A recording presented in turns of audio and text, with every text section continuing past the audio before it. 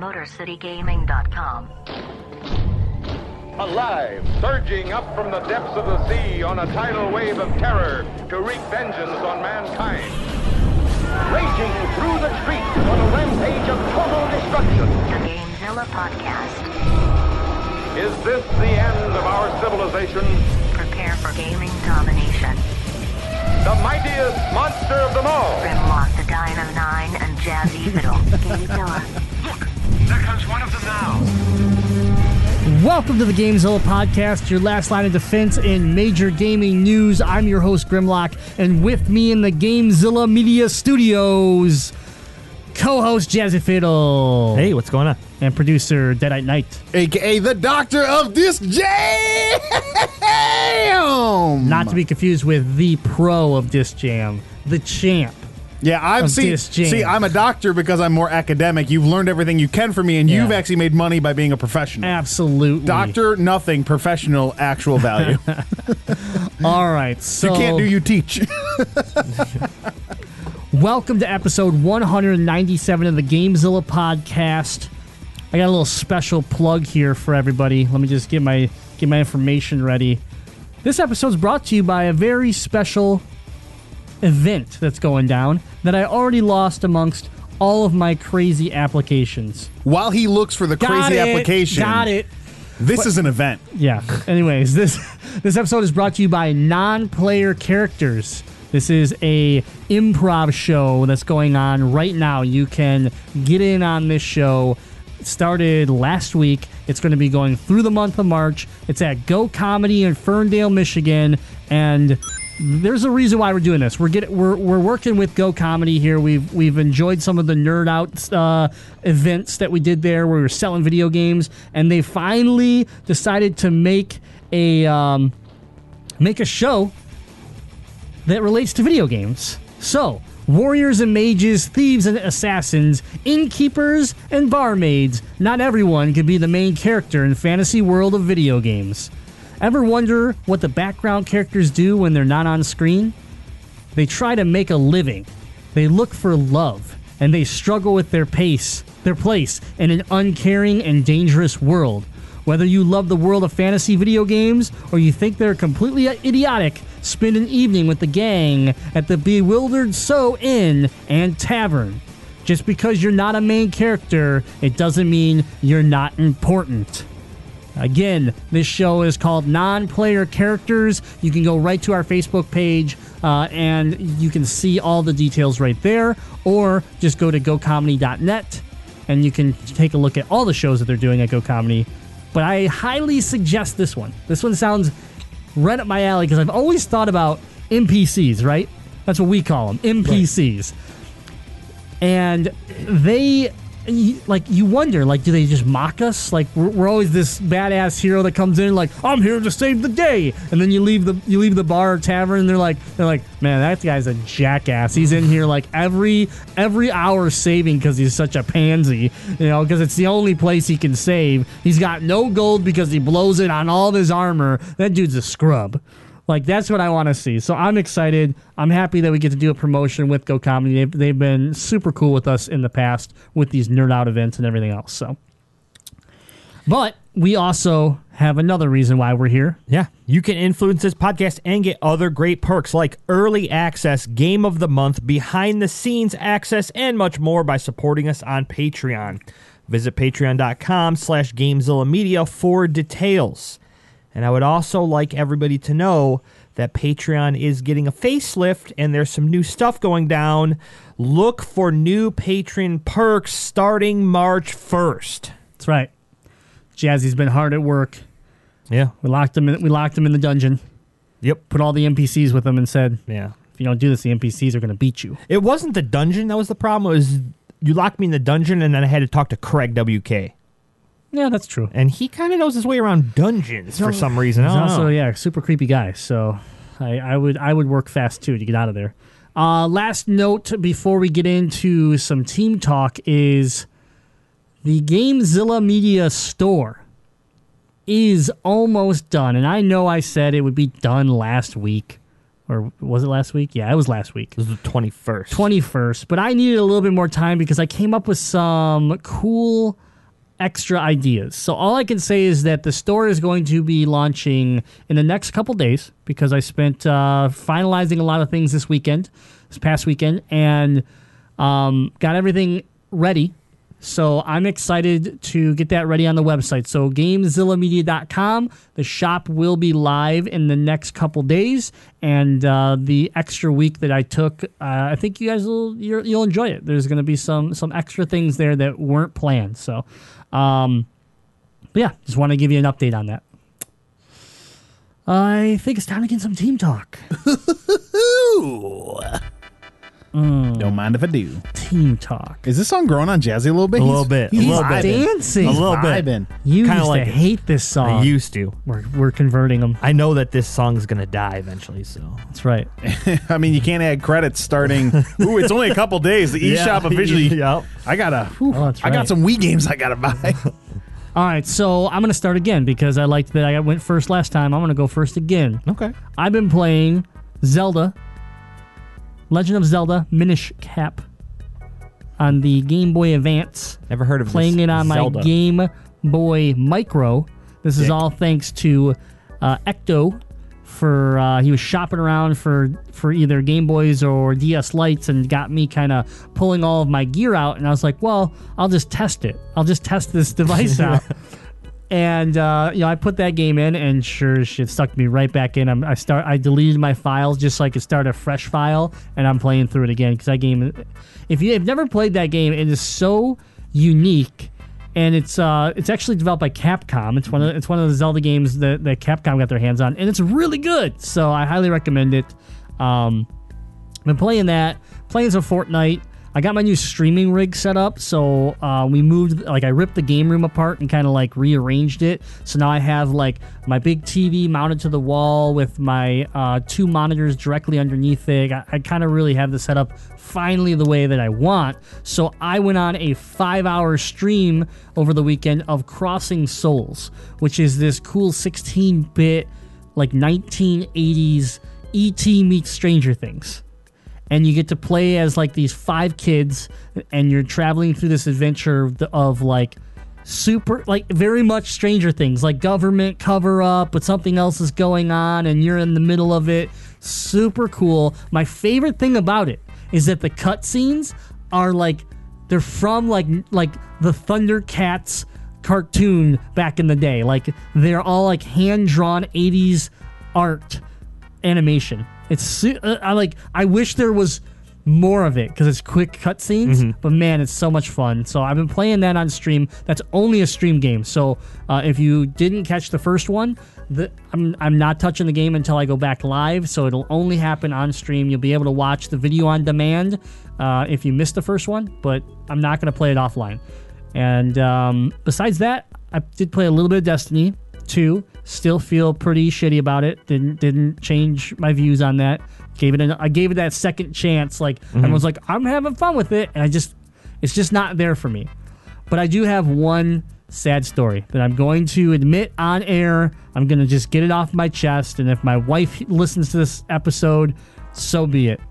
I don't want to hear this again. Yeah. I'm just gonna take my headphones. It makes me so sad. I'm just gonna plug my ears here. All right, so I had a bad week. Work was a little rough, and then I got sick, and some other things went down, and I kind of like, it started to get to me. I don't think I realized it until I was playing some Fortnite, and I'm playing with Jazzy, and a couple other people, and I come around the corner, and there's just a guy there, and I just pump a shotgun right in his head. He doesn't die, and I'm like, oh wow, okay. And he just returns the favor, and I'm gone, obliterated. I had 100 shield and 100 life. I'm assuming he did. He crit me harder than I crit him, and I died. And it was just enough where I snapped, and I had my $250 Cinch game. Again, if Cinch is listening to this, I apologize. I'm going to have to buy a new controller from you. It's $250 Cinch controller and a table right in front of me, and I was holding one grip, and I just slammed it into the ground, into the table. And lo and behold, I'm stronger than I thought. Half the controller exploded. Shit went everywhere. The controller still somehow works for whatever's left of it, But I instantly, like, I hit it, I saw it explode, and I go, wow, that was really stupid. Like, that was extremely dumb. I haven't done that, and I haven't done anything. I've, like, flexed a controller or punched my, like, leg or whatever, like, out of frustration, but I haven't, broken anything, man, since I was a teenager. So I felt stupid. I apologize to everyone because that is not cool. And unfortunately, I'm out my favorite controller right now.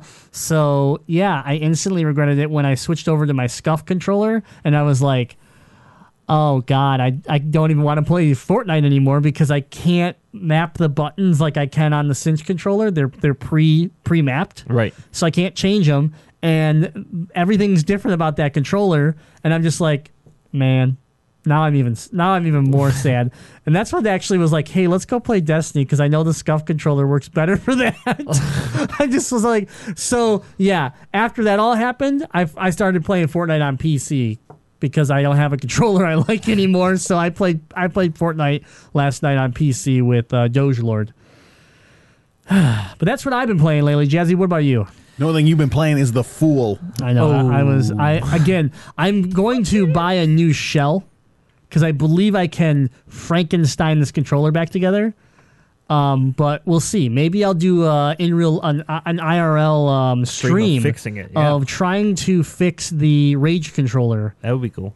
Yeah, I felt it was dumb, but maybe I owned it though. I owned it here on the podcast. I owned it. Stupid, but it was all my fault. Maybe we should do a co-stream, and I should order the parts for the Jono controller, and you and I can rebuild controllers together on some sort of IRL stream. And then you could add it into my IRL stream, and I'll just help you guys with cardboard. In Nintendo Labo, we could put controllers together made out of cardboard. We're really getting crafty here. So before we let you get into your games you've been playing, I just saw on Twitch the Beef Hammer came out and said I did that with mini 360 controllers. That would have been the last controller I did this with. I had major rage problems with the Xbox 360, but it all stopped. And I told this story a long time ago on the podcast when I took my Halo limited edition Halo controller, whipped it. Because of Street Fighter 4, I got pissed and I just chucked it against a concrete wall. And the bitch bounced off the wall and came back and hit me in the face and gave me a bloody nose. And I was like, okay, I gotta stop. Because not only did the controller break and it was like my favorite controller. Again, like we're seeing a pattern here, right? Yep. But at the same time, I damaged my own face with the controller because it bounced back into me. So yeah. I feel your pain when it comes to Xbox 360, but I haven't done anything since then. I thought I grew out of it. Guess not. Guess not. I don't really want to get into everything I've been playing, so I'm just going to get into a moment of what I did this past weekend that I'm this. Super into. First off, couldn't play Disc Jam. Lauren confiscated the Switch. She's playing Mario Odyssey. I don't get any time to play it. All right, Lauren. Fair. Shout out, Lauren. I become more and more a fan of Lauren every single week. So I like that she's playing Odyssey. While she has the Switch confiscated, I've been playing Season 3 of Fortnite on the PS4. Real quick timeout. Welcome to my life. I barely touched my Switch because my wife plays Odyssey. I swear to God I said that. I swear to God I said that this weekend. I was like, God, this is what Ethan feels like. Because my wife. Listen, if you guys ever need to borrow a Switch, I bought my wife a Switch and she never uses it. Well, so I mean, there you go. All right, sounds share good. the wealth, I guess. So I'm playing Fortnite Season 3 on the PlayStation 4. I'm playing early Saturday morning. None of you guys are on, so I can't partner up with you guys. And I enjoy going into the squad mode because solo is just, for whatever reason, I just like playing squads. So I do the fill squads. I get 3 other people that join in. Sometimes they have mics. Sometimes they don't.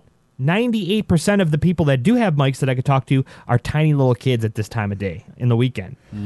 So I agree. It's because they don't Saturday morning cartoons anymore. Right, exactly. So I get squatted up with these 3 little kids. Oh, no. And we're running around, and just listening to them play the game is enough in itself to appreciate this, because they're all like, man, this one time I got a yellow scar and I was so happy. And I'm like, man, I get a yellow scar. Like, every other game, maybe. No, you don't. No, you don't. He's all big leaguing. He's all big leaguing 11-year-olds. No, the sad part is that the 11-year-olds have more wins than Jazzy. They probably do. But it's just funny how exciting they get over every little thing that happens in the game. So I'm already like super excited.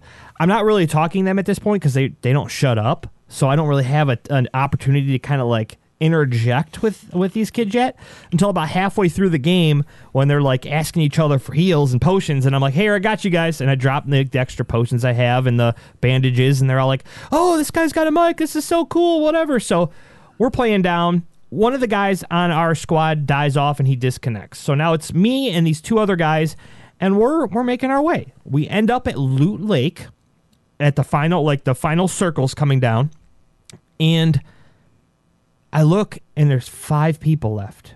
3 of them are us. I'm like, oh, crap. It's us 3 against 2. We could pull this off and win this thing. This is super cool.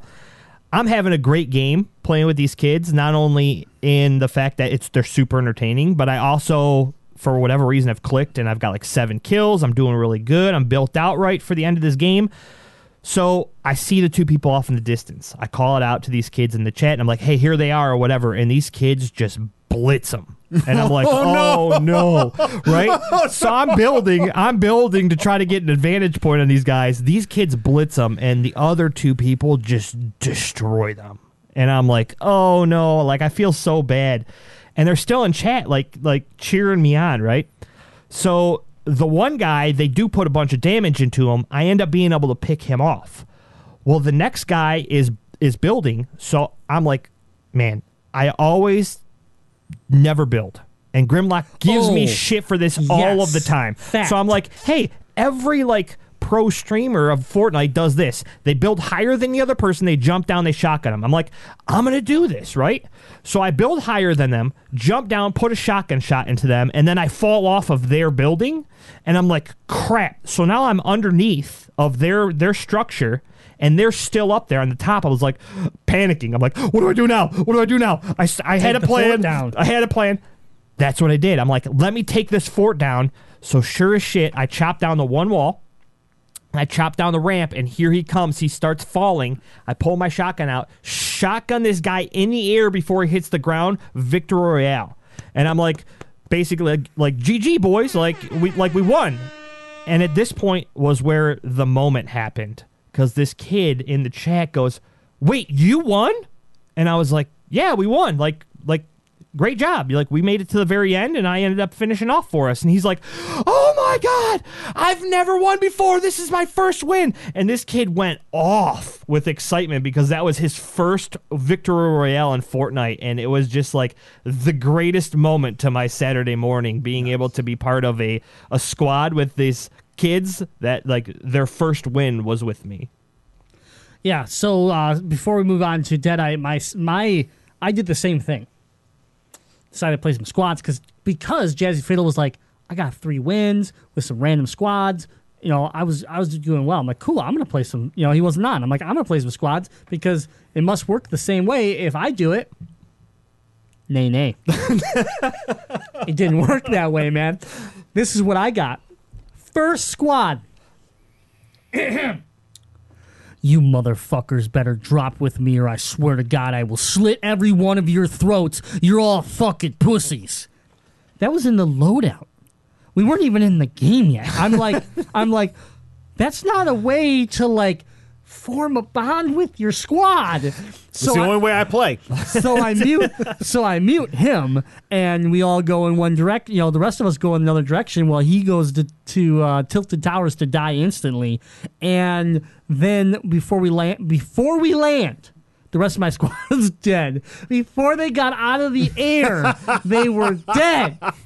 I'm like, what's going on? Round 2, I go, you know what? Bad luck. Jazzy got bad luck. That happens to everybody. Yep. Round 2. Get in there. Shut up! Shut the fuck up! I swear to God, if you don't shut, I'm playing a video game. Shut up! Mute. Okay? That person's muted. And they're already out of the bus. Okay, they're not going anywhere. Oh, they're gone. disconnect. Okay. All right, there's 3 of us. Nope, the rest of them left too. Oh, they were all playing together. Great. I'm by myself. Haven't even jumped out of the bus yet. It went on for like 3 more rounds before I finally had a team that was half decent. I didn't know you could queue up in a short bus. Man, all I'm saying is, Jazzy Fiddle, you got lucky. Yeah, you got real lucky. You got to play with those little kids that get excited about everything, man. They're entertainment. Whew. Man. Okay, so yeah, anyways, Deadeye, how you been? Well, my week in gaming was a lot less exciting than youth mentor Jazzy or Rage Quit Grim.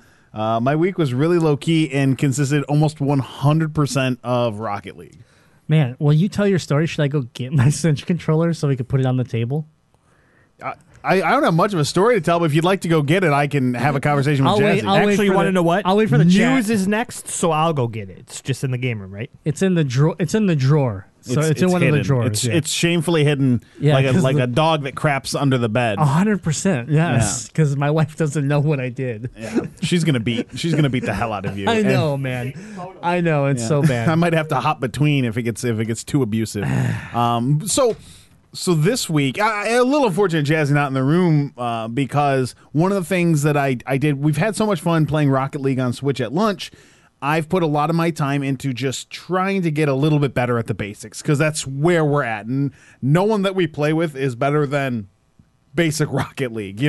Jump, hit the ball, try to get in the air a little bit. Don't score on yourself. Yeah, we are definitely on don't score on yourself level. So a lot of it was just getting reps in Rocket League, sitting on the couch watching TV, playing Rocket League, throwing on the dock, getting the Pro Controller out Rocket League, waiting for my pizza to get done outside of Hungry Howie's got Rocket League going, just Rocket League. And it even bled over into getting YouTube up watching pro Rocket League videos. And started actually dabbling a little bit and trying to learn about some of the different Rocket League teams, some of the different players.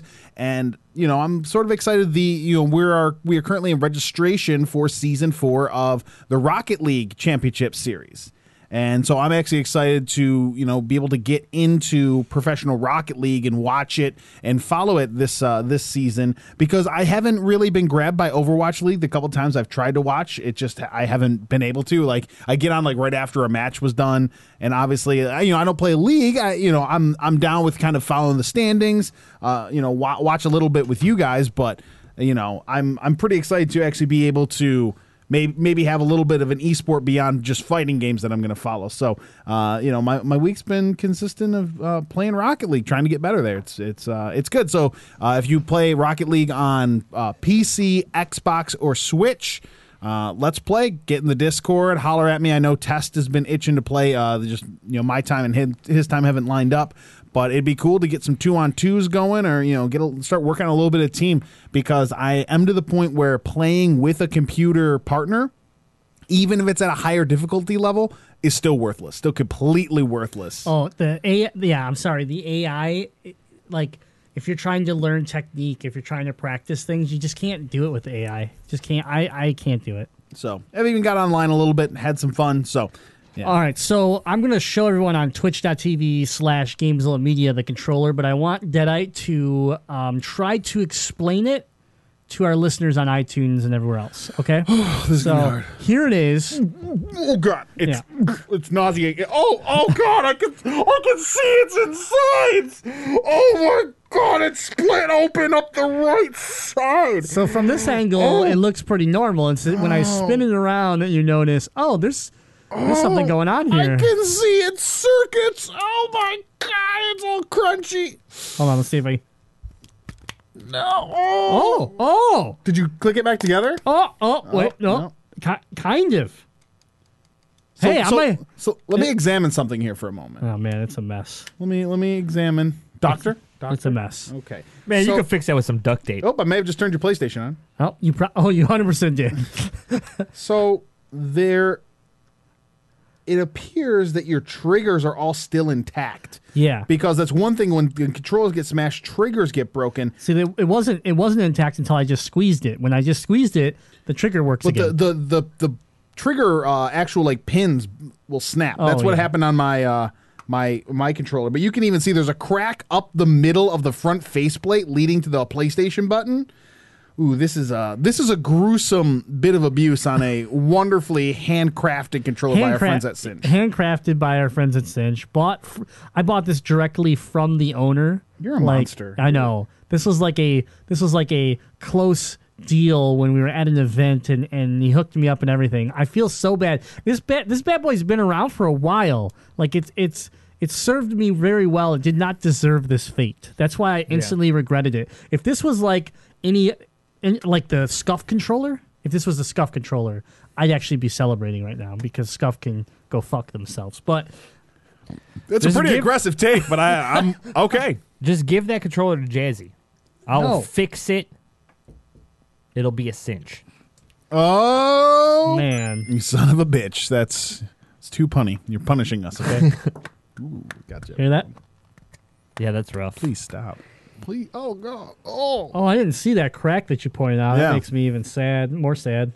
I just need a new top shell. It's what I really need. Like I could repurpose the bottom piece, and then like the trigger is questionable because I'm pretty sure if you look, I think that's broken too. Yeah. So the divider. but that is all casing. So really, I think if you buy a new shell, I think and you could, I know Cinch sells just shells on their website, so you could probably go to their website and just get it. Because I was looking at Cinch shells for rebuilding my Jono controller. Yeah. Well, maybe it's saved. Maybe we can save it with a little bit of love. But nonetheless, I was super upset at what I did to myself. Just sitting there, and this is it. If you're watching the stream, it was holding it like this, and I was like, "You gotta be fucking kidding me!" And just boom right into the ground, and then it blew up, and I was like,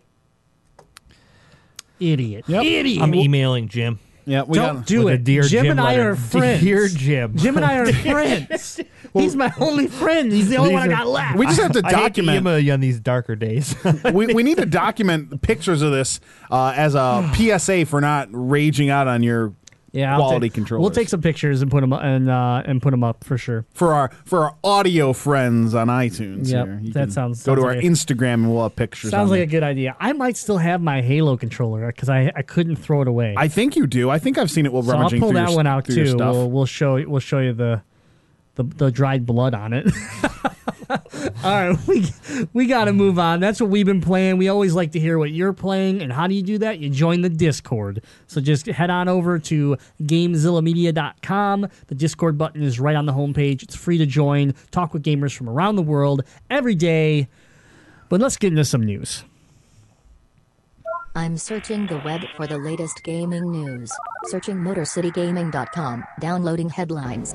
Now let's have it. What about this monster story of yours? Download complete. First topic, Metal Gear Survive has some interesting, potentially the worst I've ever seen, microtransactions. Additional cost to the game. One might say, oh, well, cosmetics, or maybe, I don't know, extra weapons, or maybe some DLC where I get some more levels. Oh, like a paywall. Or maybe I have to pay money in order to get more save slots past the one that I get for buying the game. Let's just take a minute there. That's right. Oh, you want 2 characters? Sorry, the $40 you gave us for the game only gets you 1 slot. If you want a second slot, that's $10. Oh, you want a third slot? That's another $10. Oh, you want that final 4th slot? That's another $10. This game, first of all, has had many problems already. It's been joked on and just ridiculed in the sense of Kojima's not there, Metal Gear's dead, this is trash. But on top of that, we had this information come out today that yes, indeed, the $40 game that you buy now has in-game purchases based off of the number of character save slots that you would like. Now, mind you, you still can also buy microtransactions as far as cosmetics and stuff like that. So, yes, it's got the standard stuff, but I wanted to bring this up in the sense of like, if this was a way the game started to gravitate, where let's think of Destiny 2, for example, where you can have multiple characters, or anything, or any game where you might want multiple save slots, that you would actually have to pay for said save slots. There's only a couple games I can think of where I'm okay with this. I have seen this in the sense of a free-to-play MMO, where you can make one character, but if you would like to make multiple characters, say DC Universe Online, you would need to pay either for a premium subscription or you'd have to microtransaction to get the extra slots. Okay, because the game's free to play. Mm-hmm. But if I'm paying $40, the last thing I want to pay $10 more for is a save slot, in my opinion. This is not acceptable when it comes to game design. I am sorry. This does not work when it's pay to play. What do you guys think? I just want to point out the fact that this is the thing that bothers me the most about this, and it's going to be super stupid, all right? But you basically get SV coins, all right? This is what you're buying. That's the currency. The currency is SV coins, which we've seen before. For 100 SV coins, it's 99 cents. And that goes up to 6,000 SV coins for $49.99. So it comes into play that you will roughly have to pay $10 in order to get the slot, which costs 1,000 SV coins. But you can't buy 1,000 SV coins. Nope. You could buy for $10 1,150 SV coins. So they're basically, you're forcing you to, if you want this extra slot, you buy it, and then you have an extra 150 SV coins. So what are you going to do with it? You're going to buy more shit because you have it. It's a business model. Yeah. Go to Dave & Buster's and load up your card, right? And tell me, unless you're Deadite and you go play, 8 rounds of skee ball at the end of the night, Because I love it. you will always have a balance left because they make the games cost in a way where you'll always have a little bit left with that concept of like, well, I have 6 credits on this card, I'm going to reload it. Right. It's brainwashing in a way, but it makes sense. In a shitty way, it makes sense. I get why they're doing it. It's just shitty. Yeah. So I guess we're going to have to work the system, all right? If you want 6 additional player slots with your free one, so you have 7, then you have to pay $10 for each one. However, if you buy that extra one where you have 7 purchased slots and you have the free one, you technically will have enough left over to get another one, so you'll get an extra slot for free. Or here's what you do. Good math, Jazzy. Or here's what you do. You don't buy the game. Or that. Like, First of all, it bugs me that it's survive. Like, why couldn't it be survival? I know. Survive. Yeah. Like, it's so simple. Like, This game's a mess. This game's a mess as it is. People, the beginning of the game is super painful where people are like, no one's going to want to buy an extra save slot anyways because no one's going to want to go through the beginning of the game. The game has gotten mediocre reviews. It's not a Metal Gear game. And, bottom line, they even had developers that hid in like nasty Easter eggs in the game, basically calling out, saying Konami's a piece of shit and long live Kojima. And these are developers that helped work on the game that left this code in the game where people didn't find it. They're no longer with the company because they left. But that's the type of environment that Konami has created around this game. And you expect this game to be good? No one should support this game. Okay, I've talked about Konami making, doing a good job with Bomberman for the Switch, right? I thought they did like that game was good, and it was good, and they continued to put effort into the game for free. Correct. Like, I liked the way they were trying to, for any Bomberman fan, true Bomberman fan, it was a game that I think you could be happy about, but at the same time, this is Konami. This is why is anyone shocked? Why is anyone surprised? Why does anyone give their money to these people? Like, you got to think about this. You got to think about where you're spending your money and who you're supporting. Because if you go out and you buy this game and then you can't go afford to buy Sea of Thieves, for example, I would 100,000 times want to support Rare more than anything Konami does. And that's just because of the track record that Konami has left. It's the way they've handled the relationships with, let's be honest, iconic superstars, Hall of Famers when it comes to video game design that will go down in history as just masters of their craft, and they just shit all over them. Like, why do you want to support that company? I felt bad. When I bought Bomberman, I felt bad. I was like, I don't want to like this game because the name Konami's on it. Yeah. When I go to the casino, I don't play the Konami slots because I go, fuck you guys, this is why you suck, because you think this is what you should do instead of make good video games. Yeah.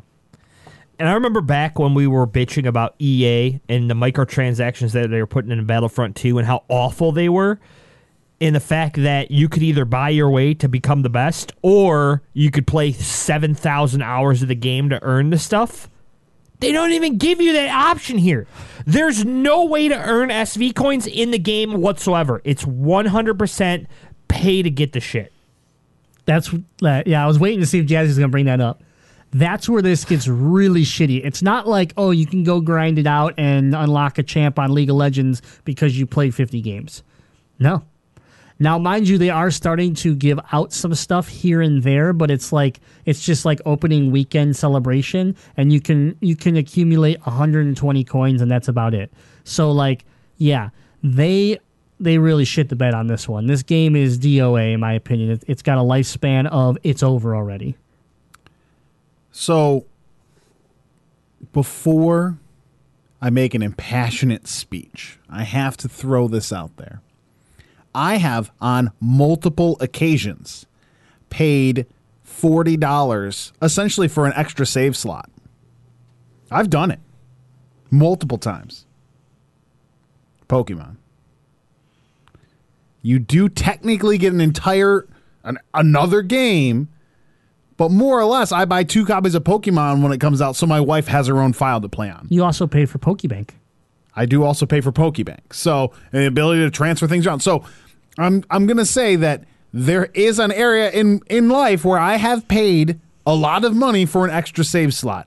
Now, it's technically, you get a whole separate copy of the game. There's some differences. You're also buying, like, Sun and Moon. Correct. Or, so, I mean, I get what you're trying to say here, but it's so far removed from what's happening here. It's similar, but different enough where I don't feel bad about buying 2 copies of the game. I wouldn't either, yeah. It's a model that's been established by Pokemon, and a few other games have tried and done things like that, but it is different. And I wonder if they're like, okay, well, we're putting out one version of Pokemon for an extra $10, you can have 2 save slots. Would I be throwing the same fit if they said Pokemon Stars coming to Switch, $10 more, you get 2 save slots instead of buying 2 copies of the game?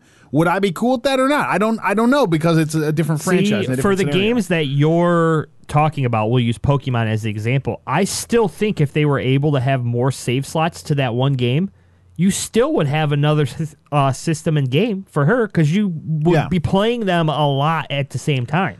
Well, when you talk about Pokemon, I mean, especially with you guys, you're talking hundreds of hours, and especially just her alone, hundreds of hours. So, I don't know.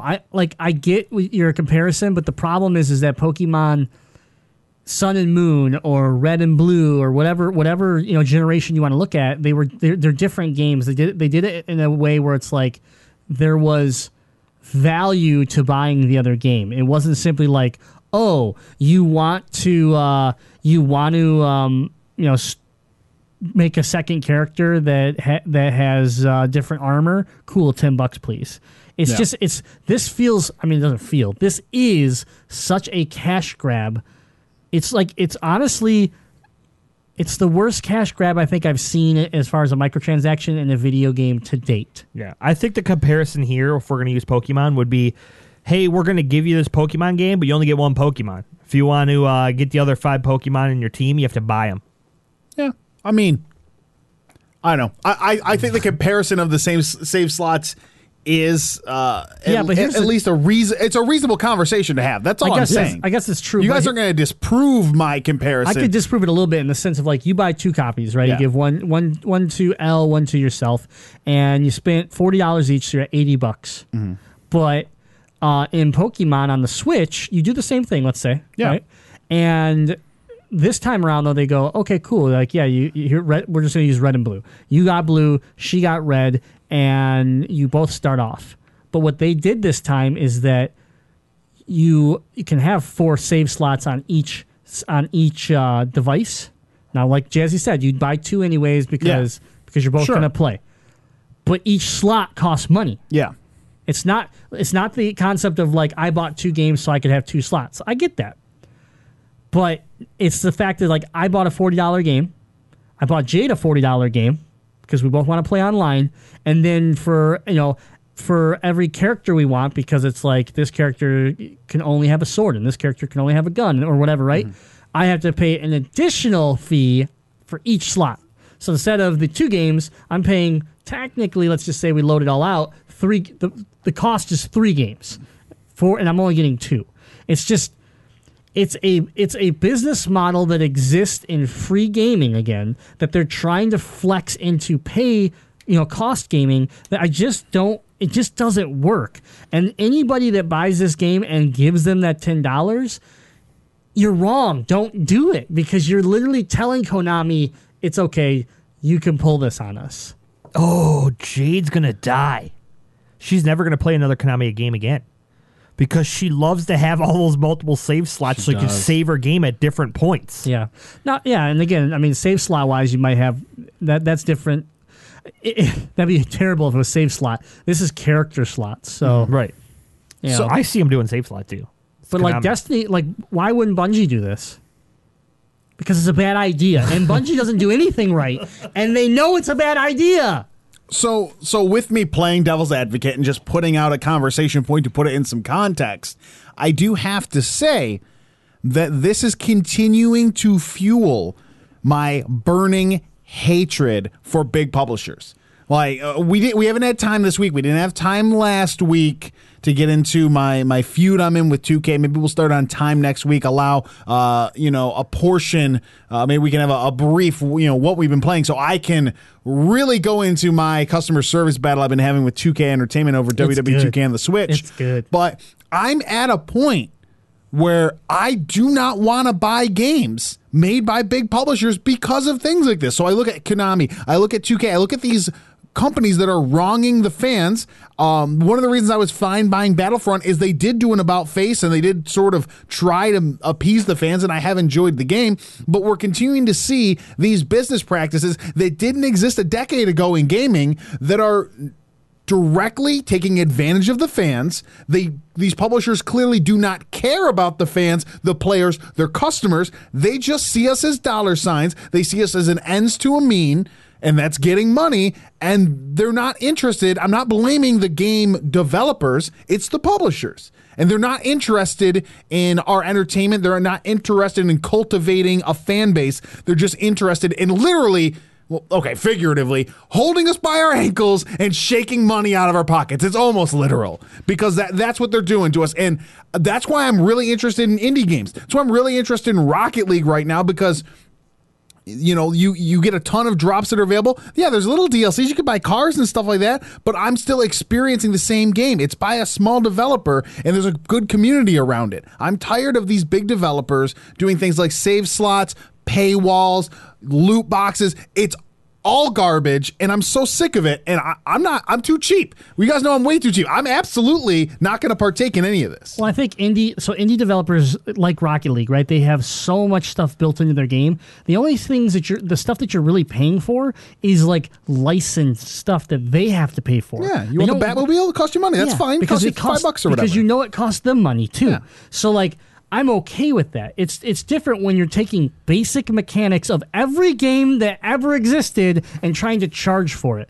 That's what drives me nuts when it comes to this. Jazzy, what did you want to say? I was just going to say that was a great speech. I'm going to give you 130 VC coins for it. Nope. But I just want to let you know that the lowest amount of VC coins that you could buy something with in the store is a T-shirt that says "Gaming is for gamers." 140 VC coins. So for 99 cents, you can get that shirt. The last thing I want to bring up about this topic, coming from our Twitch stream again, okay, live here on Twitch. Remember that all this nonsense, but Nintendo convinced people $12 toys are viable DLC measures. That's from Sheriff of Patty. So you got a point there with Amiibos, right? Amiibos, they were locking Absolutely. DLC. Actually, I don't even want to call it DLC. They were locking Content. content It was content. that was on that disc or on that cartridge or wherever you're playing it on. It was already there. They just put a wall in between it where when you take this little piece of plastic and drop it on there, the wall disappears. That's it. So, like, yes, it can be shitty, but at the same time, I can sit there and say, cool, but I have this physical item that if, I'm a collector or if I like putting things on display, I have this. We're talking about Metal Gear Survive, which has save slots that you have to buy, for God's sakes. Like, it's save slots. I want to make another character, I have to pay you. That's dumb. That is so dumb compared to saying, hey, I can use this Pikachu. I can use this Mewtwo card to get a special version of Mewtwo in Pokken Tournament. Or I use this horse link to get special carrots for my horse in Breath of the Wild. Yeah. So the difference is I can still go get carrots. Yeah. In Breath of the Wild. And so my thing is, I agree in a lot of ways with Sheriff on that one. I do look at amiibos as sort of being overpriced, unlockable content. That's why I have 3 amiibos. I've paid for 0 of them. One of them was a gift that Brick Bitch got me while she was traveling out of state, and that's the Samus, because Happy Metroid Monday! I am a Metroid fan. Not quite as big as Grim, but one of my favorite games. I own a Peach and a Yoshi that I got for free. So, because I do see that $12 price tag and go, yeah, it unlocks like almost nothing. Is it really worth it? But again, at least you get a collectible figure. But that's why I've become really close to buying a few Zelda amiibos because I like the drops you get in Breath of the Wild. It's nice to get some weapons and stuff because you're breaking stuff all the time. But it's tough. It's tough for me to pay that. The Deadite, they should call this game Gears of War Not Gonna Survive. I like it. The last I hate you, Jazzy. The last thing that I will say about this is that, and it's analytics that we will never get because you can't predict it. But I would love to somehow see the amount of money that they make off of this character slot charge versus the amount of sales they lost because of this bad publicity. Right. Because I can't imagine it balances out. And yes, you know what? Like backlash on a game that already was being super negative and everything, Sheriff was talking about again on Twitch is very viable that this game did not have a positive vibe for it since they booted Kojima. It hasn't been so they got to figure out a way maybe to save face somewhat, but this isn't it. I'm sorry, this isn't it. But we got to move on. The only way you're going to do that is by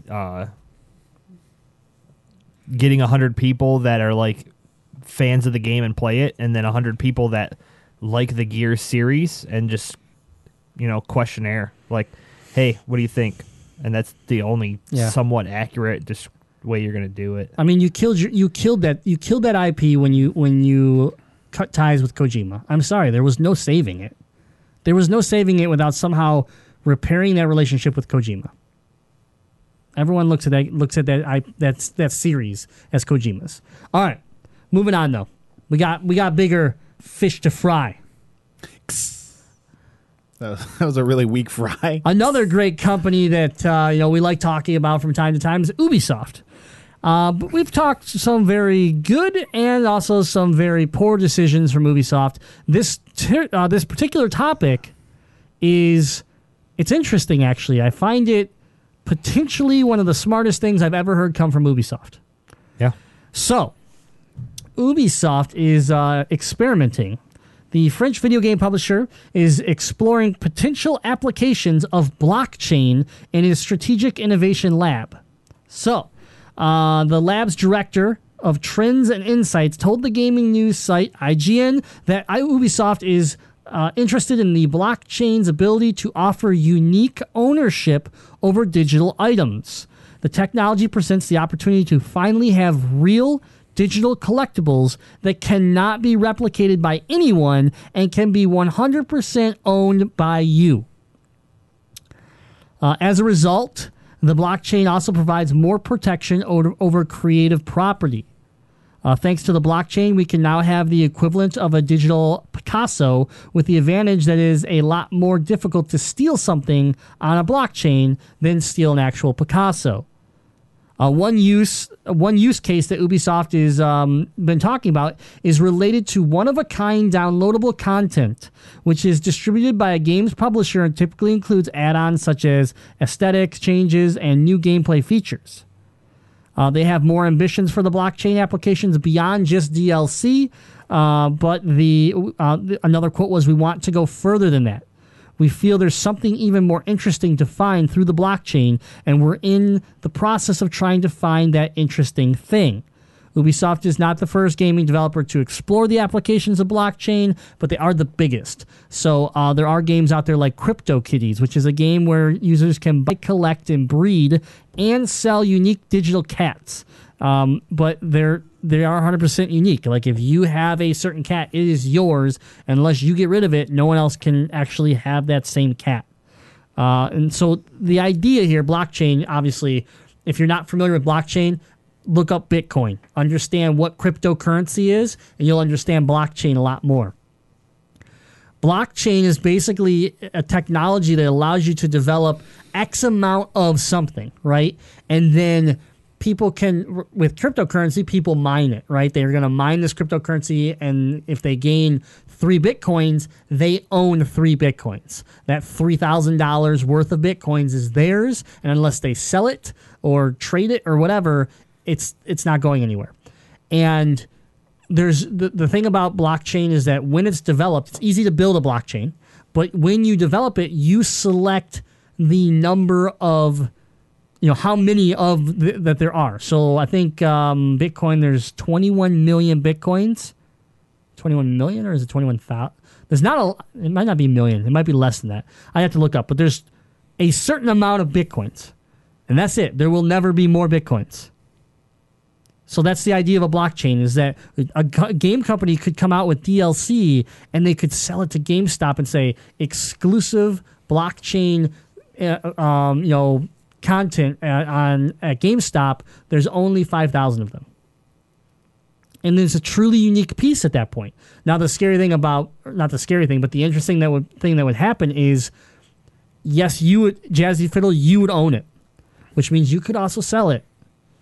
So now value to digital items becomes something, right? We've always talked about, we were just talking about this today in Discord, is like we're building databases of our game collection, and we want to know if we could add digital games. And a lot of these apps don't support it because digital games have no value. But what if they could? What if there's a secondary shop, like a virtual GameStop, where you could trade in your digital copies because they're blockchain? So you could trade them in, GameStop would give you credit, and then they could resell those blockchains back out. Like things like that could happen with this technology. I just thought it was super interesting in the sense that I don't care a lot about in-game exclusive content anymore because it's such garbage. It's like, hey, pre-order this from Best Buy and you'll get this hat. And it's like, cool, there's 2 million people running around with that hat. But if you could start to get it more unique, if you could start to do blockchain where it was like, I don't know, start to think of like being able to build custom pieces geographically around different locations, things like that, then you're kind of getting into that Pokemon Go world where it's like, I have to travel here to get this Pokemon. I can't get it any other way.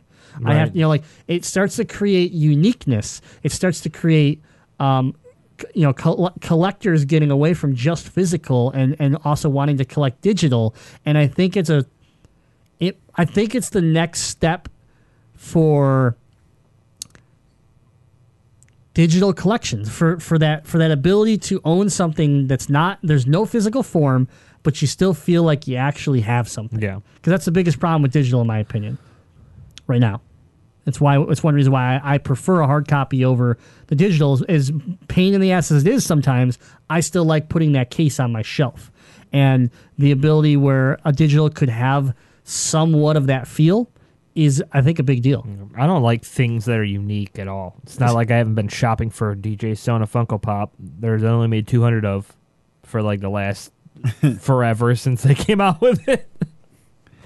I know, like, this is really cool to me because I'm with you. I don't really like buying things digital because I don't feel like it has any value other than just the value of the experience, which is okay. But again, there's no trading value. It doesn't feel like it's part of your collection. You know, hypothetically, and again, it's because I'm into Rocket League right now. They just made the announcement this week that coming this spring, there's going to be WWE unlockables in Rocket League, which that's two things I'm really into, so I'm pretty excited about. But if you told me, hey, there's going to be a special Undertaker car, and they're only actually releasing or allowing 5,000 of those to be bought, and then after that, I could go to the secondary market, some theoretic, you know, because there is that sort of thing in Rocket League. If I had to go to the secondary market, instead of paying $5, I have to pay $12 for it. Like, that actually creates value. So there's a reason for me to be like, oh, you know, I got to pre-order this, or at launch, I got to try and get this because there's a limited number. If it's something that's cool to me, I mean, that actually is nice for feeling like you actually own something or this person. They could do it with special editions of the games. A collector's edition of a digital game literally means nothing other than you get whatever garbage they add into the game. But if they actually only released 1,000 digital collector's editions, there's value there. How about this? This would be a pretty big logistic thing to do. But imagine a Kickstarter. Okay, imagine an Axiom Verge 2 being kickstarted. Mm-hmm. And one of the perks that you could buy into is a blockchain for the game, where the character would be named you. The character would be you, and you could design his outfit.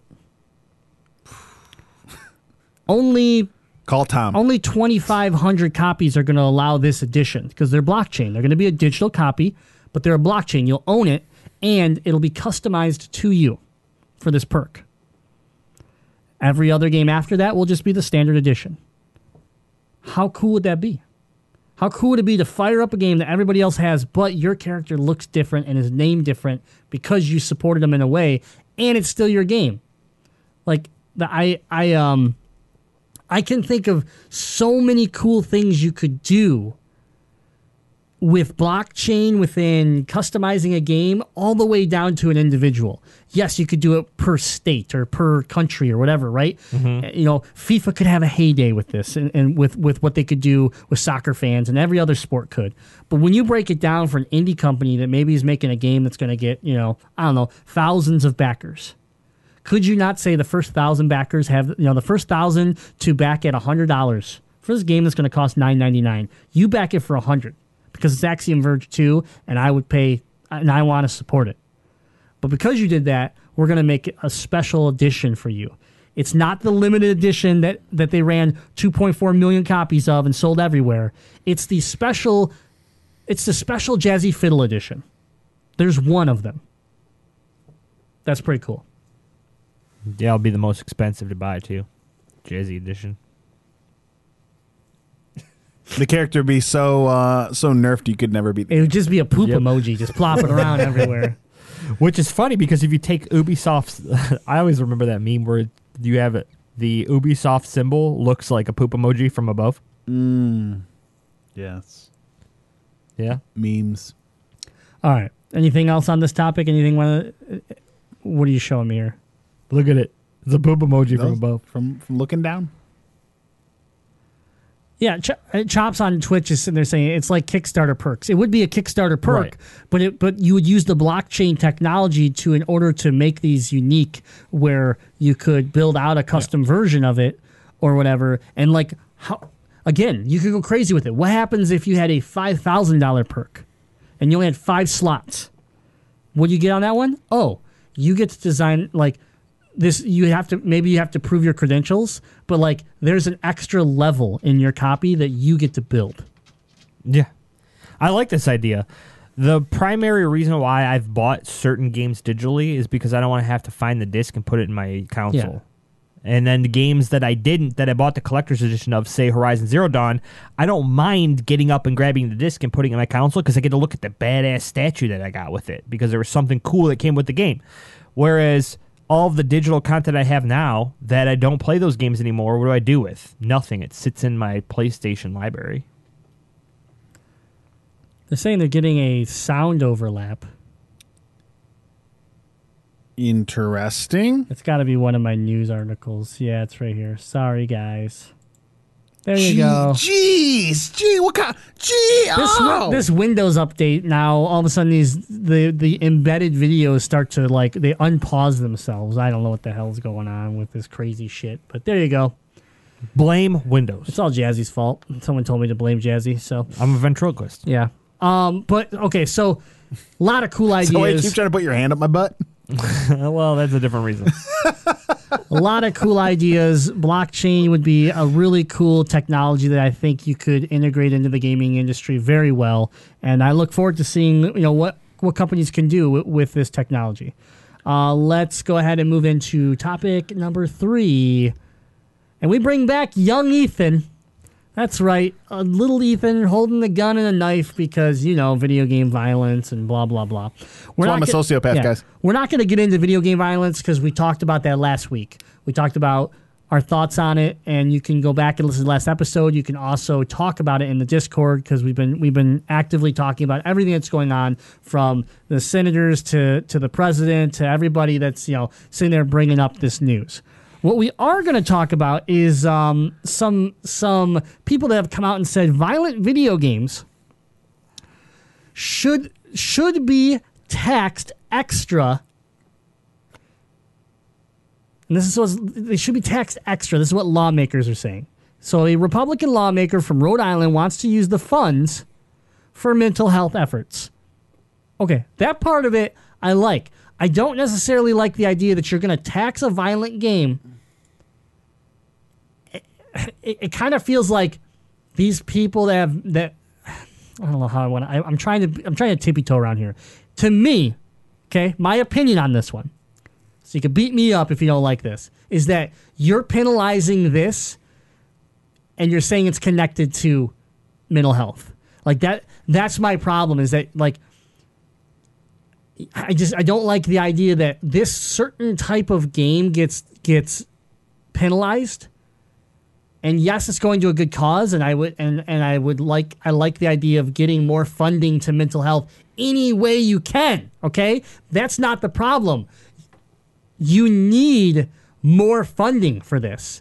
I just don't necessarily like the way you're going about it with violent video games. That's the thing, because right here in the here and now, with everything that's going on and all the blame that's being thrown around, it kind of looks like you're like, well, since they're all playing games and they play them 15 hours a day and they're all violent, they should be the ones that kind of help pay for the mental health unit. I just don't like the fact that this cannot be proven.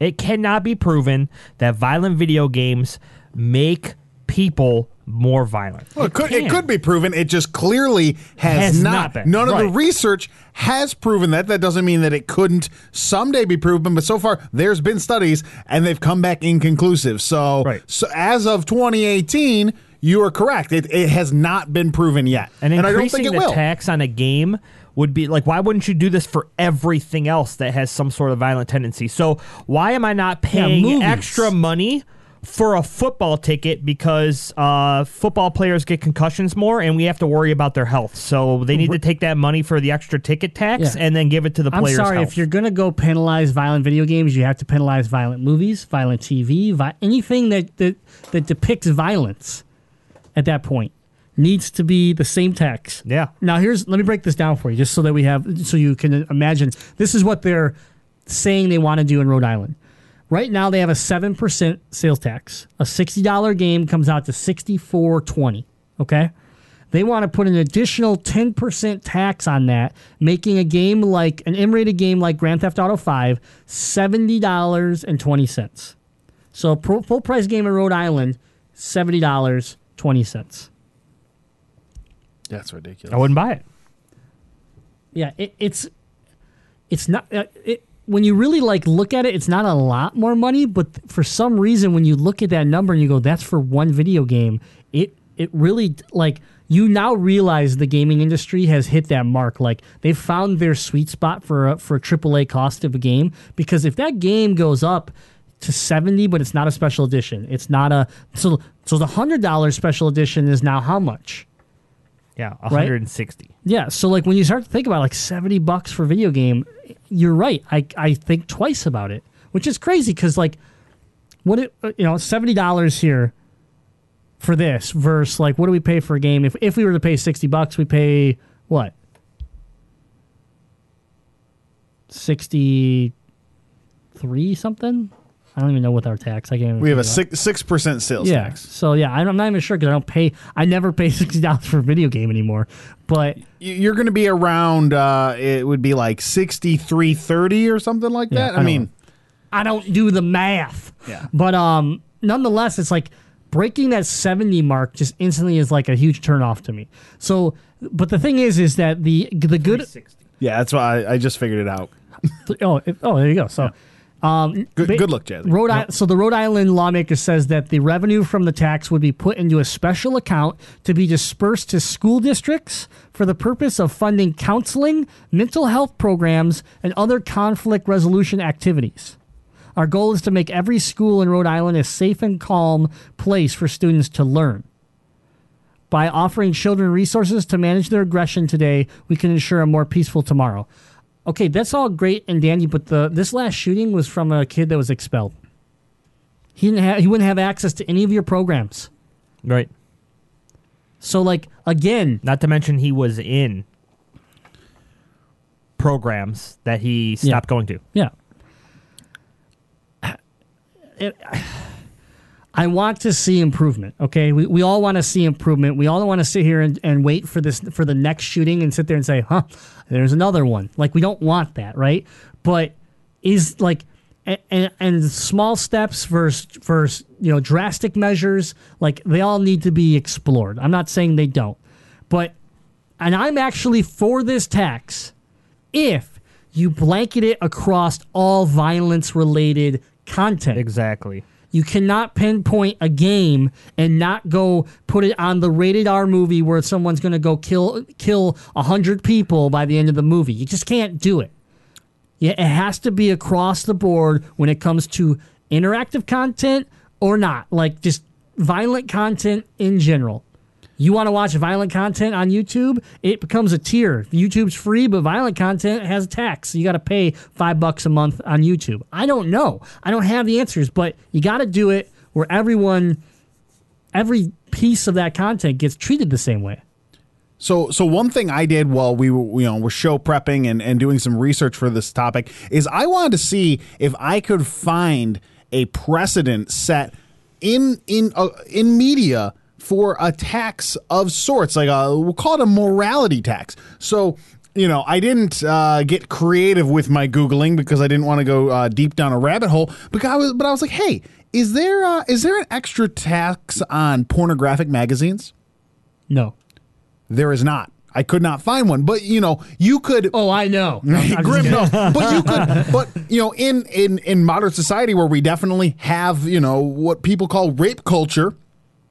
You could much more easily rank, accessibility and pornography consumption to actual real in life sexual deviance. And there's no one out proposing taxes or restrictions to make that a higher cost of entry or more difficult to get to. And that's an actual problem in culture that you could correlate and link more easily with study than you can with violence in video games. So again, it's off topic, but there's a parallel there because it's media consumption that directly has an effect on your psychological approach to things. And so if there's not a precedent there for this industry that is penetrating, pun intended on that one, throughout our culture, and you can't do it here. You can't all of a sudden start taxing morality. It's not okay. And you can't set a precedent for it. That's when, again, it's time to revolt. If you're trying to make a safe and calm place for students to learn, you're going to have to tax everything extra in Rhode Island. Because guess what? That kid is going to find, there's going to be some way, shape, or form that kid is going to be in an unsafe learning environment. Like, you want to know what? You're going to have to tax every food in the state of Rhode Island more that has high fructose corn syrup because that kid's going to get fat and he's going to get bullied at school. No, the problem is that yeah, you can go outside the box here and we can talk about other things for sure. There's many, many things we could talk about. But looking at violence is like, if this kid's having a hard time and you're giving him these platforms in school, what happens when he goes home to an abusive house? What happens when he goes home and his parents are gone or left him, never wanted never wanted the child? What happens when these things like, it doesn't, like, I'm not saying that you can't try to do something, well. Okay, what I'm saying is that we as a society and we as a community, from small to large, fail each other every day in the sense that we don't pick our heads out of our own fucking hand with our smart device to pay attention to the world that's going on around us. We do not look at signs that say this person might be having a problem. This person might be in trouble. This person might be in pain. We don't, like, do we do that to our connected loved ones? Absolutely. I worry about my wife. I worry about my mom and dad. I worry about the people that are interconnected. But the problem at school is that there's not enough help in that school to even allow the teachers and the counselors and the principals to acknowledge the problems, let alone follow a path down a process that allows them to help. There's not, unless you get the few and far between that don't mind giving up their entire life to run down and try to help people. I've had teachers in my history that have gone above and beyond because of health issues that I've had to help me make sure I could do what I needed to do to pass their class or to graduate or whatever it was. And so for me, I get it, but not everybody can afford that because they have their lives to worry about too. They have their problems that they have to go home to. So adding a tax to put some more funding in, schools need to be more funded anyways. I'm sorry. Schools don't get enough funding as it is, and a little tax on video games is not going to fix the problem. Is it going to help a little bit? Maybe. But again, you can't pinpoint one artist, one category, and say, you got to pay, but this guy over here can make a rape-oriented movie and not be penalized by it. If you're gonna put a tax on cigarettes, every brand gets taxed, not just one. If you're gonna put if you're gonna put something on alcohol, everything gets taxed, not just Budweiser. Like, that's how it works. You got to blanket the tax for violent content. That's it. Yeah, then you'd have to tax the hell out of Jack Daniels because everyone fights when they're drinking Jack. Yeah.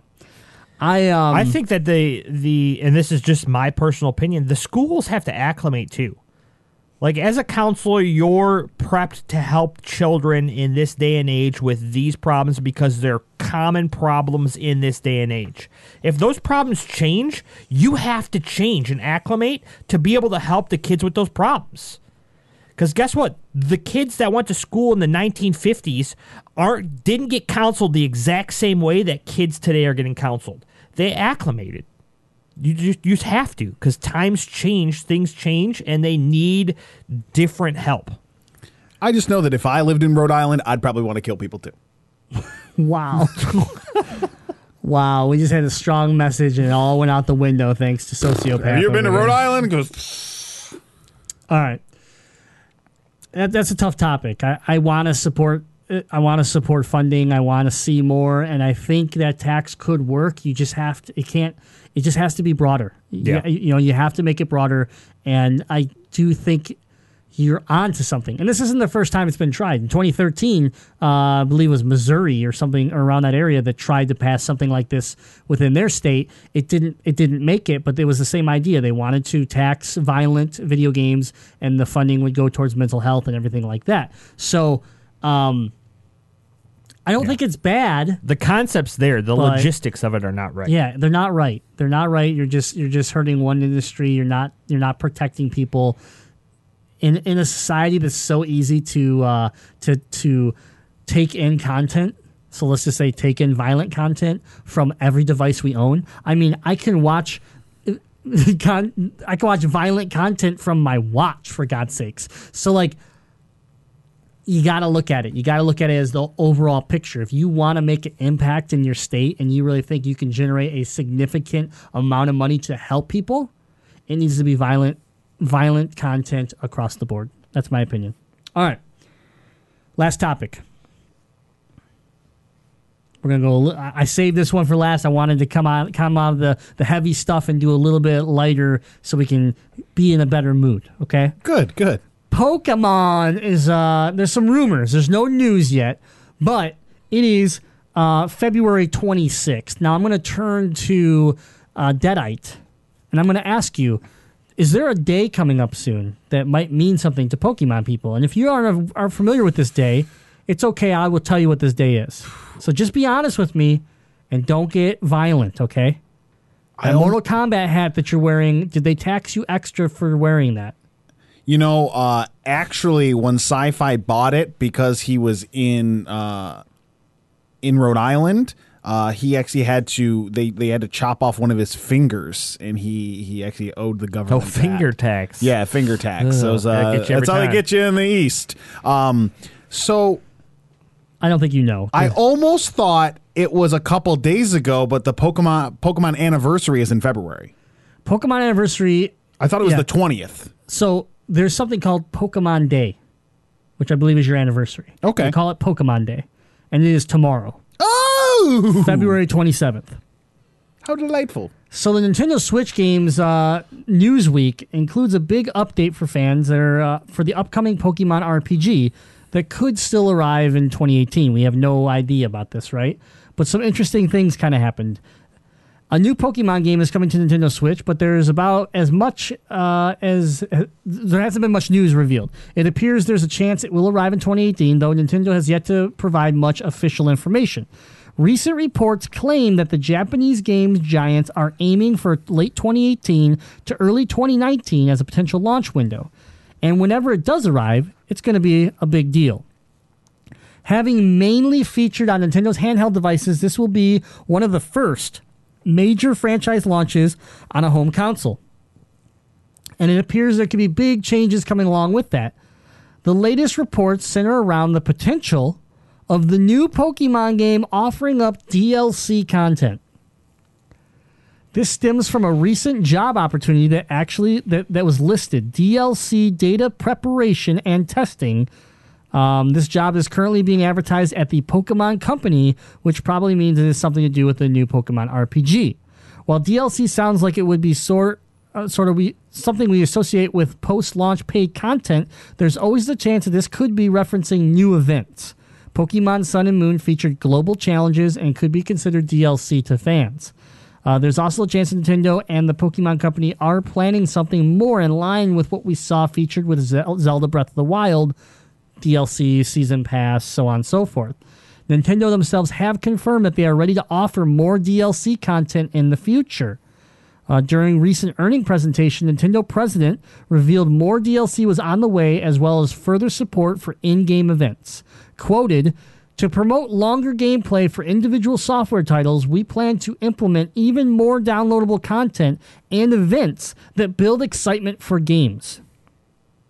So, new trademarks have been found that apparently point to Nintendo and Game Freak calling their next Pocket Monster adventure Pokemon 1 and Pokemon 0.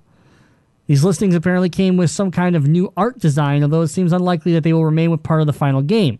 As you might expect, a lot of fans are skeptical that Nintendo would be trademarking with so much still unknown about the RPG project, but Nintendo's also locks everything down and half of it never gets used, so who the hell knows? But yeah, here's where it gets interesting though. Some fans are pinning their hopes on a new Nintendo Direct being scheduled before the end of the month. Pokemon Day will be held February 27th, with some fans holding out hope of some new details being revealed. Based on past Pokemon Day, it is possible that we could see a new announcement drop, although nothing concrete has been revealed. And obviously, if something was to be revealed, it would most likely be through a Nintendo Direct live stream, and we've already had multiple of them held in 2018, so could we see a huge surprise Nintendo Direct less than 24 hours from us talking about this, revealing the future of Pokemon? And what would you feel about, let's look at Pokemon in the sense of, let's say they do handle it in the way of Breath of the Wild, or they handle it in a way like Splatoon, where they continue to build stuff and add stuff, but there's no additional cost. And then finally, what happens if this is the first major Nintendo title that goes down the road of microtransactions? Those are your 3 scenarios.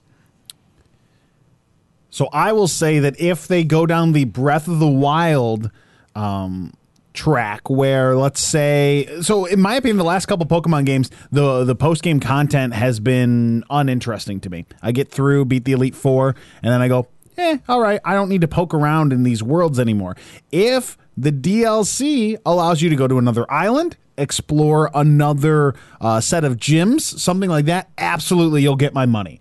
If it comes similar to Zelda with more trials or a hard mode, yeah, you'll probably get my money. The problem is the last couple Pokemon games have been too easy and uninteresting. So if you can get, charge me a little bit more, but you actually give me something I want to continue to play, great. That's going to be fantastic. I don't see it going down the Splatoon method. I think the Splatoon method works really well for that because they do give you a ton of guns and, new cosmetic things that just keep you coming back in, give you something to grind for. That's not really what Pokemon's ever been about. And if it gets microtransaction-y, then I'm going to drop it faster than I dropped Sun and Moon, which was... It took me an entire year just to finish the main campaign because that game was a mess. So if they go that route, then I'm going to play other video games. That's just where we're at. There's old Pokemon games that I own that I would love to enjoy. So I agree with you. The Breath of the Wild, I think, is the smartest move for them because... So you're someone that has that you play Pokemon games and you'll play them through the entirety of them. You'll play the post game. You'll grind just for specific Pokemon. You will put a lot of time into it. I am not that type of Pokemon player. I enjoy the primary story, and then I pretty much stop because after that, like you said, there's nothing left for someone like me, where I don't care about going and getting the legendary or the shinies or grinding for the perfect what are the stats called? There's IVs and EVs. Yeah, all that shit. I don't care. Like I just play the game. I enjoy collecting them. I enjoy fighting them, and I don't and I don't do much PvP when it comes to battling with Pokemon. That might all change with the Switch because more people own the Switch than ever. As far as multiplayer for me with a Nintendo system. But the idea that I could beat the story, enjoy it, and then a couple months later get an extension or get a different, or be like, hey, you remember that island that you went to in the middle of the game and some weird stuff happened? Turns out there's a whole nother story arc over there that you're going to go explore. Like that idea of expanding out and keeping a game relevant to someone like me is huge in the sense of like, I play a Pokemon game, I put in whatever, 40 hours to get through the story or whatever it is for that particular version, and then I basically throw it on my shelf because it's Pokemon, I don't want to get rid of it, and I move on. This would keep me coming back. This would keep me putting that game in, and here's the cool thing with DLC is that you can add, like every time maybe it's a whole new island that you're adding with this new side story, and there's 30 new Pokemon. Yeah. That concept is something that I've always thought would be really cool for Pokemon. They've never done it, and I think one reason is that it's never been on a platform where it was easy to do. You're going into the Switch where you now have a platform that I believe flexibility-wise, the sky's the limit with this system. So, I mean, the things that you will be able to do with this franchise it's scary in the sense that you don't want to ruin your franchise, but it's also mind-boggling and exciting in the sense of like, oh my god, all the cool stuff that we could potentially do with Pokemon. Finally, like just the ability to be like, hey, meet me in this city and wirelessly have the two Pokemon games connect, and all of a sudden you're co-oping through the city, grinding for Pokemon or trying to complete these co-op missions or things like that. That would make Pokemon is one of my favorite things already. But if you added, that's one thing I've always wanted. Like, the only thing you could ever do with Pokemon was battle together, right? You could battle against each other. You could be on a team and battle another team. There wasn't that, like, true co-op. And if you could do something like that, that would be really cool. So, yeah, DLC would be great. Splatoon, like, so free stuff, I just look at it in the sense of like adding Pokemon to the world, right? In that sense of like, instead of having like, what generation are we on right now? This will be the 8th generation. So we're on the 7th with Sun and Moon. Yeah, we're on the second round of the 7th with Ultra Sun and Ultra Moon. Like you have, like, that's the thing, is that you have to wait a generation every time to get like I'm not saying there's not a Pokemon here or there that gets released through a special event or something like that, but how cool would it be that between 7 and 8 or between 8 and 9 you had a steady stream of Pokemon being fed into the game? You know, that's something that you could do on a free side of DLC. And then if Nintendo makes the mistake of going microtransactions, like, hey, you get this many Pokeballs a day and you have to pay money for more Pokeballs, like, you're like, at that point you're literally going to kill Pokemon. And I can never picture Nintendo going down that road, but since we just talked about Metal Gear, I had to bring it up as a scenario in the sense of like, that would be the worst thing Nintendo could ever do to one of the biggest IPs they've ever had. Yeah. I don't think Nintendo will do the microtransaction thing. As far as everything else that you guys said, yes. Gimme Pokemon RPG. And here's You'll the never one get to play thing. it. I'll never get to play it. Yeah, right? Yeah, exactly. Grim's the only one who'll get to play it. I get to play both versions. Because they got 2 Switches. Yeah, because Lauren and Al will take over, and they'll have a great time. True. And then I guess I'll have to start playing League with you. So it's probably the best case scenario for you. Yeah, absolutely. But I have wanted a Pokemon RPG for, like, the second that they came out with this, I was like, yes, do it. And my mind instantly, and I had this quick step back because I thought, oh, Destiny 2, here's everything I want out of it. They gave me Destiny 2 as a hot pile of garbage, and I got nothing I want out of it. Nintendo they're not going to Bungie this, okay? They're going to give us something that's going to be at least way better than Destiny 2 was that Bungie gave us. And I just want them to be able to take everything that they've done in not just the Pokemon games themselves, but everything Pokemon. So, like, Pokemon Go right now, depending on the weather outside, a certain type of Pokemon appear. Like, do that. Have it to where it's rainy out, and then, this Pokemon's going to be more, available for you to be able to catch because it's a water-type Pokemon and it's raining out. Like, there's so much you can do with the Pokemon universe in an RPG. I just want them to do it and do it well. Yeah, that'd be tougher for the Switch in the sense of like you can do it on Pokemon Go because you're running a smart device that has GPS that can track your location, that could then sit there and say what's the weather in your location. It could pull all that data. So So how do you fix that? Not that Nintendo has a great track record with this, but you build an app, right? Or you build a Nintendo Online app and you say, okay, now if you sync these two together, you could have the chance of finding different Pokemon because your phone will actually run the GPS side of it and send the data to the Switch. Mm-hmm. That could be a way that you get around that. Or it could just be random chance in the game. It doesn't have to be tied to like a location or something like that. Just have it to where, your character's running around and then this area typically is rainier or windier or, it's a random chance that, hey, you want to know what? We're going to put a windy block of time into the game this day at this time. They actually already had stuff like that in previous games on the 3DS. Right. So they kind of had that. What I think the evolution that you could 100% do with the Switch is that you could have a real active environment, a true like old games would be like you'd run to this area, it would always be raining. Mm-hmm. Right, like more recent Pokemon, it's evolved where like it's timing based, right? If you're there at 8:00 at night, it will be foggy and you can catch this Pokemon. Right. But if you wait 2 hours, then all of a sudden it's windy. Like there are a couple areas like that, but not on the scale you're thinking. And the scale you're thinking would be very cool. Yeah, and make it more organic, make it more of this like happening based off of underlying mechanics that are just reading each other and making deciding factors versus 8 p.m. every night I can go to this particular spot and it's going to be foggy. No, I'd rather it be random. I would also like them to see some sort of way to where you're going to catch the Pokemon be different. Like, I want it to be more interactive to where it's like I see that Pokemon and then I can go catch it and then he's gone and then nobody else can catch it. Well, don't worry. what you don't know is that Nintendo Labo is going to make Pokeballs that you put your Joy-Con in. You actually have to throw them at your own pets in your house. Otherwise, you cannot catch Pokemon anymore. I just don't want to like have this RPG and it's like run through this grass. Yeah. Or fish. And it's like, no, Here I want to comes be able to PETA. see. Yeah. Child blinds dog trying to catch Pokemon. So before we move on and wrap up the news, I have a shot to call, and you can say you heard it on the Gamezilla podcast first.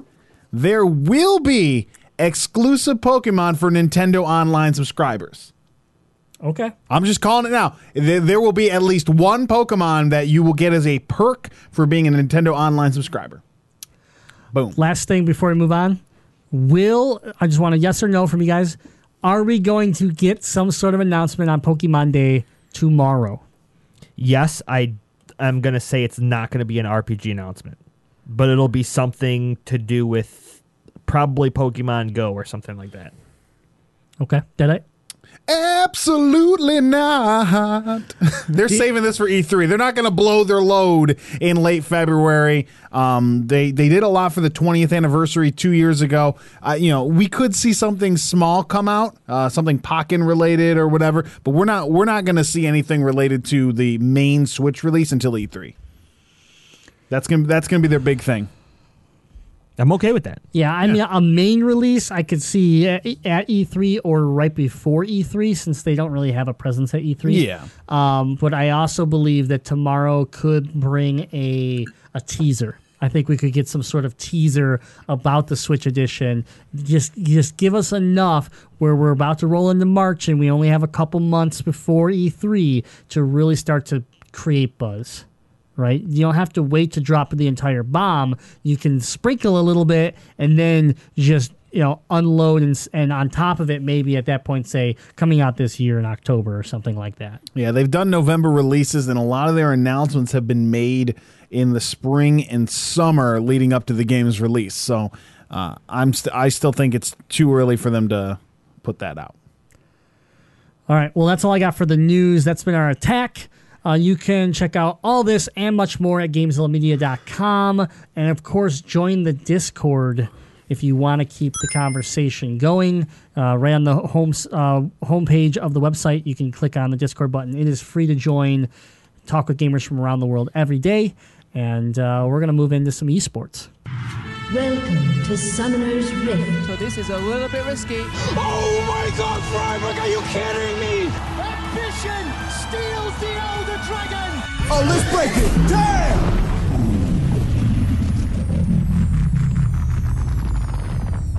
As always, we are going to start off esports with scores around the league, and we will head on over to Overwatch, where week one of the second split or whatever. I'm going to call it splits because I'm stuck on league, but it's the second wave or something. Second quarter. Aren't they doing it in quarters? Hold on, let me find out what it's called here. We could call it Rounds. Stage. They're called stages. Challenge. Appointment. And with that, obviously, it continues on for overall statistics. So you still see your New York Excelsior up at the top with the Houston Outlaws 1 win behind. However, both of those teams are technically tied with differential points. So that matters when it comes down to the placement and stuff at the end. So those teams will be tied going into that if the stage was to end today. But you have your Seoul Dynasty in third, your London Spitfire shortly behind in fourth, tied with the Los Angeles Valiant and the Philadelphia Fusion, now making their way into that three-way tie in fourth. Head on over to League of Legends, and you had your 1-2 going into the week of Echo Fox and Cloud9, both going 1-1 and staying at the top, so they're still first and second. Echo Fox with a 10-2 record, Cloud9 with a 9-3 record. However, things get interesting in the fact that we now have a three-way tie for third, that being Clutch Gaming, 100 Thieves, and Team Liquid, all being 7-5. And then TL win. TL win. Yep. And then TL win. They got beat yesterday. By Echo Fox. Doesn't matter. Lauren would want me to tell you Doesn't matter till when the playoffs get here and Echo Fox gets knocked out, won't matter. And TSM finally woke up, took a 2-0 week, and they are sitting in 6th at 6-6. They made it to 500. Way to go, TSM. Man, I used to love hating on you for with TSM, but I almost just feel bad now. You're still they're looking rough. I think they've looked better the past 2 weeks with a 3-1 record in the past 2 weeks, but they're still not the same TSM. They're not the same TSM, but I think the big thing is that they just seem so inconsistent. Yeah. So, yeah. Man, Jazzy, how the Golden Guardians doing? Golden Guardians are, and I'm going to just, give a little shout out to them, no longer the worst team in the league.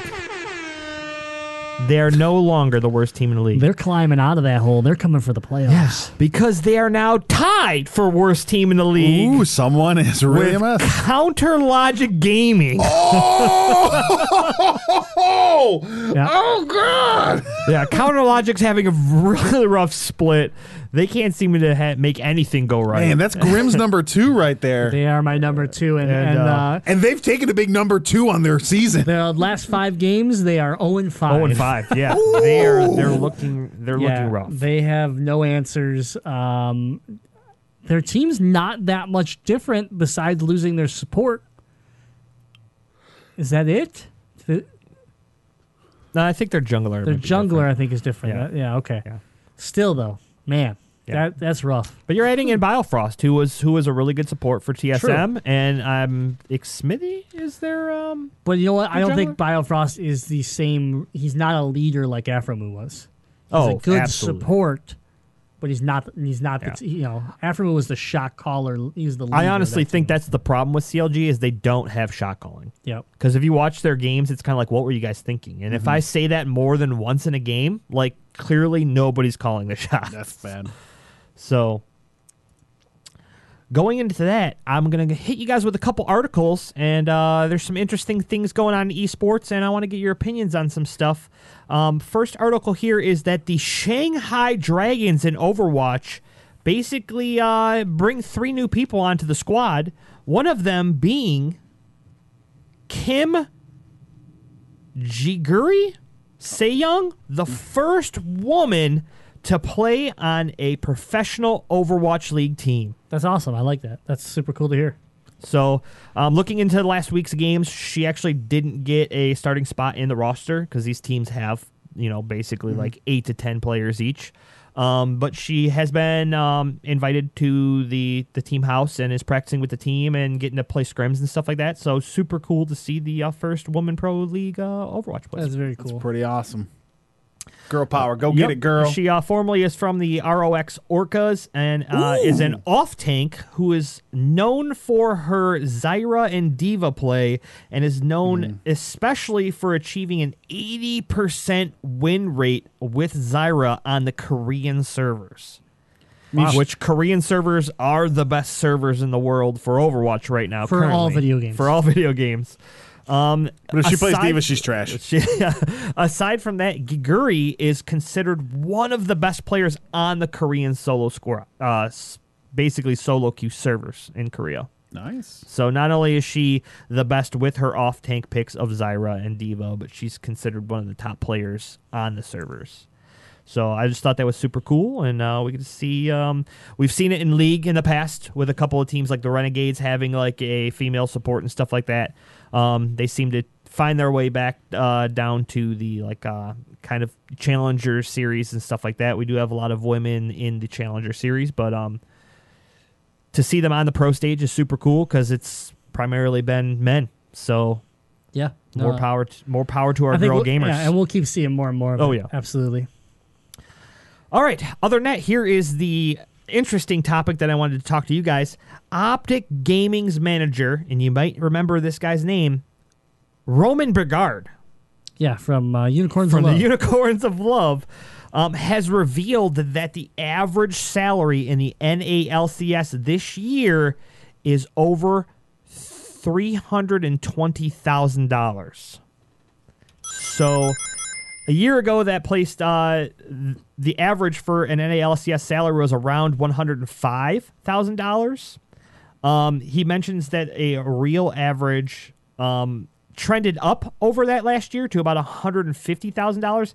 Either way, that means the salaries for these players have doubled over the past 12 months. Reason for the bump? Unquestionably franchising. Cool.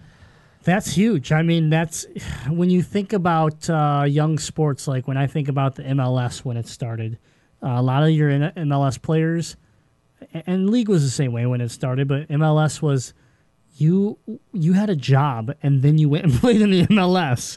Like, it didn't pay. You weren't full-time soccer player. Like, people worked at Home Depot and then went and played in the MLS. Now, obviously that's gotten better and now it's not the case anymore. But this is that same path that we're starting to see. An average of 300 plus, 300,000 plus is, I mean, you're talking NFL as far as the entry level. Like you're just a guy on the squad that's never going to get a start. You're still bringing like $400 and some $1,000. League of Legends esports is not that far off as far as an average. Now, it's not counting. You're not talking about what is Faker making. What is your elite players, right? Your all stars per se. What contracts have they signed? And yeah, that sounds healthy to me. That sounds really good in the sense of like your players are going to want to stick around. They're going to want to try to have a full career. They're going to try to be the best that they can be because they want to make sure their contract stays intact. Like, that's good. That creates a healthy cycle of like you're pulling in good players, they're making good money. The hopefully the product stays healthy because of all of that, and you're not the NHL at that point. Right. Sorry, NHL, but you suck. I think this is super healthy for the industry and the players themselves. Obviously, franchising helping a lot, so you're getting those people that are, making sure that you're getting sponsorships and, you're getting the big dogs, not just video game related stuff. So yeah, you have Twitch that's putting in a couple year deals with Overwatch and stuff like that in their franchise season. But you're getting these companies actually pushing their sponsorships into these teams. They're getting team houses. They're being taken care of health-wise with personal chefs, and they're getting paid for basically what they should be, which is a job. 3-4 years ago, you want to know how an LCS player made money? He streamed on Twitch. Yep. Hopefully got enough money through subscriptions and donations, and then put together every possible win they could at these tournaments that they would scrape up here and there to try to make money so that your team could basically survive to play in the LCS. Yeah. I mean, how you'd have multiple teams bunking up in hotel rooms that were playing against each other just so that they could get to events. So yeah, it's come a long ways. That's great news to hear. We were wondering coming out of this first split and going into the first year of franchise what how it was going to look. And so far, if these reports are accurate from this individual, then I could sit there and say it's shaping up to be a successful year for League, for the players, for the organizations, for the fans. Right. And obviously this isn't like a spot on. This is more of a, behind the scenes kind of, here's a little bit of information you might not know from an owner of an esports club. Yeah. But obviously he's only one club too. This is Optic Gaming. Other clubs could be different in the fact that, they might be making more or less individual as players. But I think Riot is doing a really good job with this franchising of making sure that their league is going to survive the long haul and making sure that their players are taken care of during it. Yeah.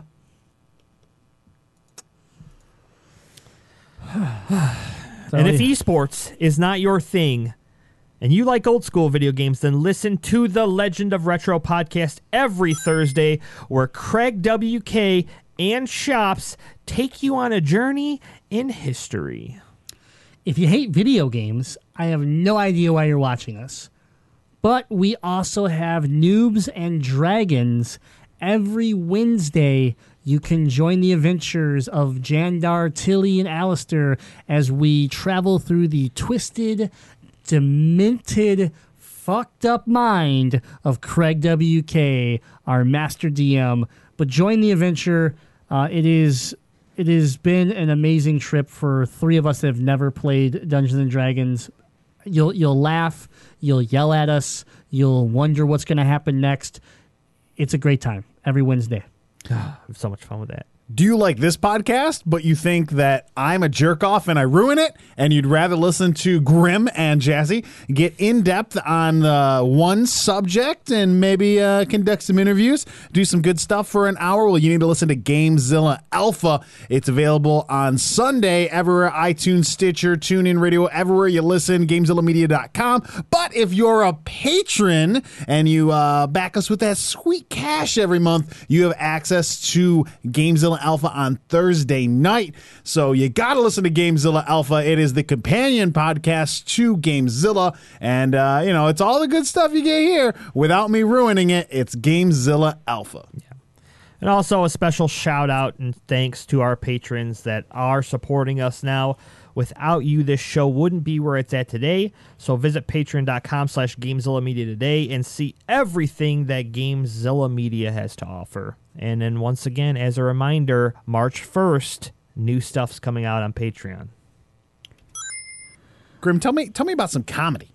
Yeah, lastly, I want to remind everybody that this episode was brought to you by Non-Player Characters, a one-act comedy that's going on right now at Go Comedy in Ferndale, Michigan. If you're looking or if you're wondering what NPCs do when the hero's not around, this is the show to go see.